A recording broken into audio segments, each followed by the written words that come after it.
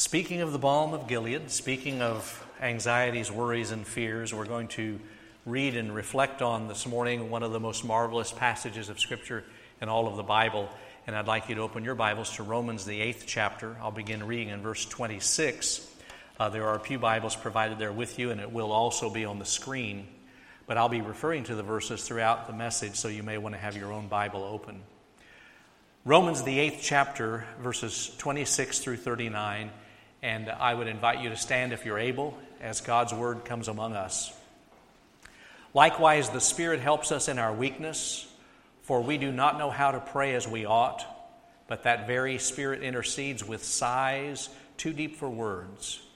And God, who searches the heart, knows what is the mind of the Spirit, because the Spirit intercedes for the saints according to the will of God. We know that all things work together for good for those who love God, who are called according to his purpose. For those whom he foreknew, he also predestined to be conformed to the image of his Son, in order that he might be the firstborn within a large family. And those whom he predestined, he also called. And those whom he called, he also justified. And those whom he justified, he also glorified. What then are we to say about these things? If God is for us, who is against us? He who did not withhold his own Son, but gave him up for all of us, will he not with him also give us everything else? Who will bring any charge against God's elect? It is God who justifies. Who is to condemn? It is Christ Jesus, who died, yes, who was raised, who is at the right hand of God, who indeed intercedes for us. Who will separate us from the love of Christ? Will hardship or distress, or persecution or famine, or nakedness or peril or sword? As it is written, for your sake we are killed all the day long. We are accounted as sheep to be slaughtered. No, in all these things we are more than conquerors through him who loved us.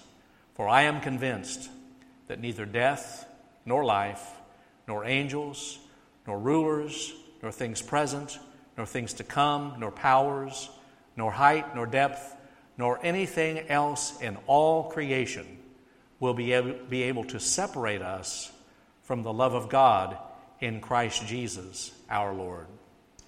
The word of God for the people of God. Thanks be to God. You may be seated.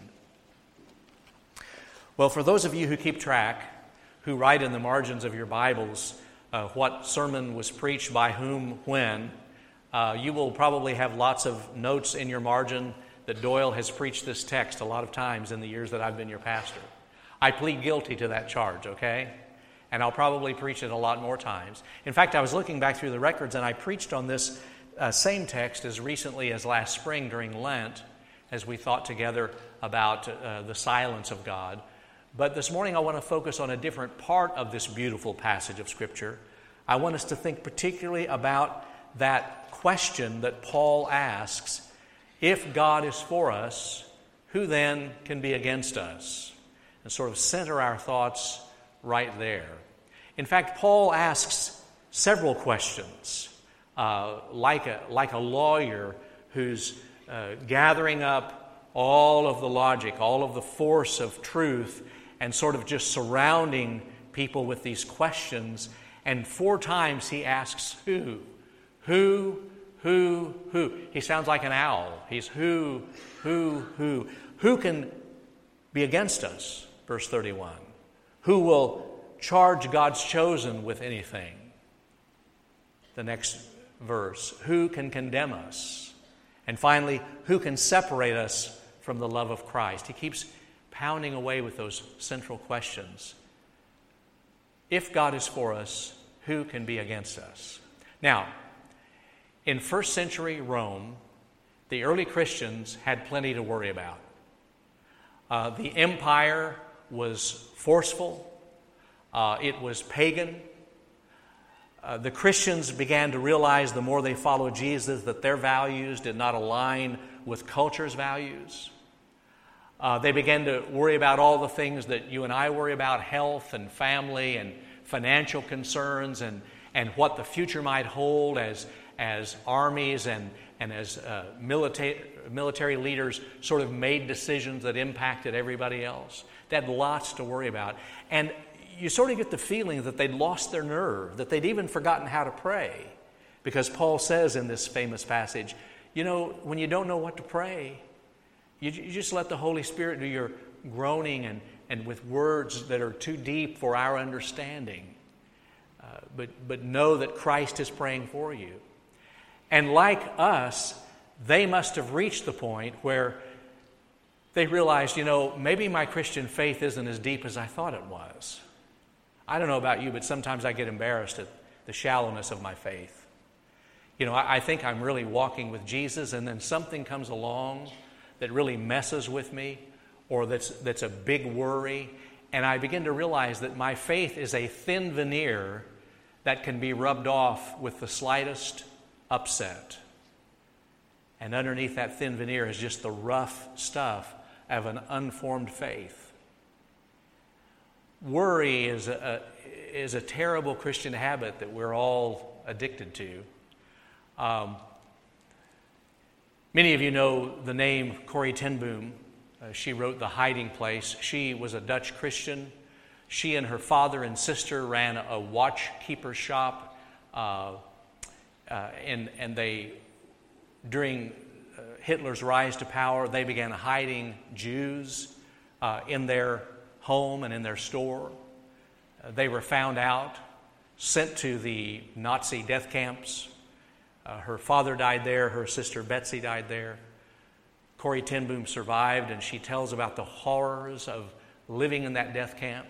I share that with you because I want you to know she's pretty credentialed when it comes to God taking care of us and learning not to worry. And she wrote one time, "Worry does not empty tomorrow of its sorrow, but it empties today of its strength." Worry doesn't help us any. It doesn't empty tomorrow of its sorrow, but it does empty today of God's strength, of the strength that could be available to us when we try so desperately to take things in our own hands. If God is for us, Paul says, whatever you're facing, who can be against us? And he wants us to focus on that. Think with me about the yardstick that is used to measure God's ability to help us, or if you prefer the phrase, the benchmark, where we say mentally, well, if God could do that, he can surely take care of my little problems. The benchmark in the Hebrew Scriptures for the people of God was the Exodus. When they'd face a trial or they'd have a worry or a big concern in their life, they would say to themselves, you read this in the Psalms and you read it other places, they would say to one another, God's the God of the Exodus. He delivered us from Egyptian bondage. He parted the water so that we could cross over. He provided this land flowing with milk and honey. If God can do that, can't he take care of our daily worries? That was the benchmark. Later on in the First Testament, the benchmark was the exile, the return from exile. The people of God disobeyed. God allowed them to be led by the enemy into a foreign land in captivity. After 70 years, God miraculously worked in the hearts of the ruler of the time and allowed them to return. And so they started saying, if God could work that miracle and touch the heart of that leader to allow us to come back home and be restored to our homeland, then God can do anything. He can fix our little problems. And of course, you know what the benchmark is for New Testament followers of Jesus, right? It's the death and resurrection of Jesus. And so Paul, like a good attorney, is arguing from the greater to the lesser. If God spared not his own Son, but gave him up for all of us, how shall he not also freely give us all things? Jesus Christ died for us, for our sins. He was raised from the dead, but that's not all. Paul says he ascended to the right hand of the Father, and Paul says Jesus is even praying for you right now. So if God and Jesus and the Holy Spirit have done all these things, from the greater to the lesser, Why do we sweat the small stuff? Paul says, put your problems in perspective. The God who can fix the cosmos, who can forgive our sins and make us right, who can change death into a doorway of everlasting life, this God can be trusted with our stuff. With our stuff. I really enjoyed the movie Bridge of Spies that came out, I think, in 2015, starring Tom Hanks. I saw it more than once because I wanted to just pay more attention to the directing and the camera angles and the dialogue. And it's a fascinating story, true story, about a Soviet spy who was arrested here in the States, and Tom Hanks plays the part of the attorney that was enlisted to defend him. And this Soviet spy is just so calm and serene. His very life is in danger. He's probably potentially going to be executed if accused and convicted. He's so calm through it all. And finally, Tom Hanks gets frustrated as his attorney, and he says to the spy, "Don't you ever worry?" And the spy looks at him and said, "Would it help?" And I thought, whoa. You tell me, does it help? Does it really help to worry? But we do a lot of it. Worry takes up space in our spiritual hard drive. Worry takes up space in our spiritual hard drive that could be used to experience the presence of God. It gets in the way of truth. The truth is that God's in charge, that He gave us His Son, that He gave us everything, that He's promised to take care of us.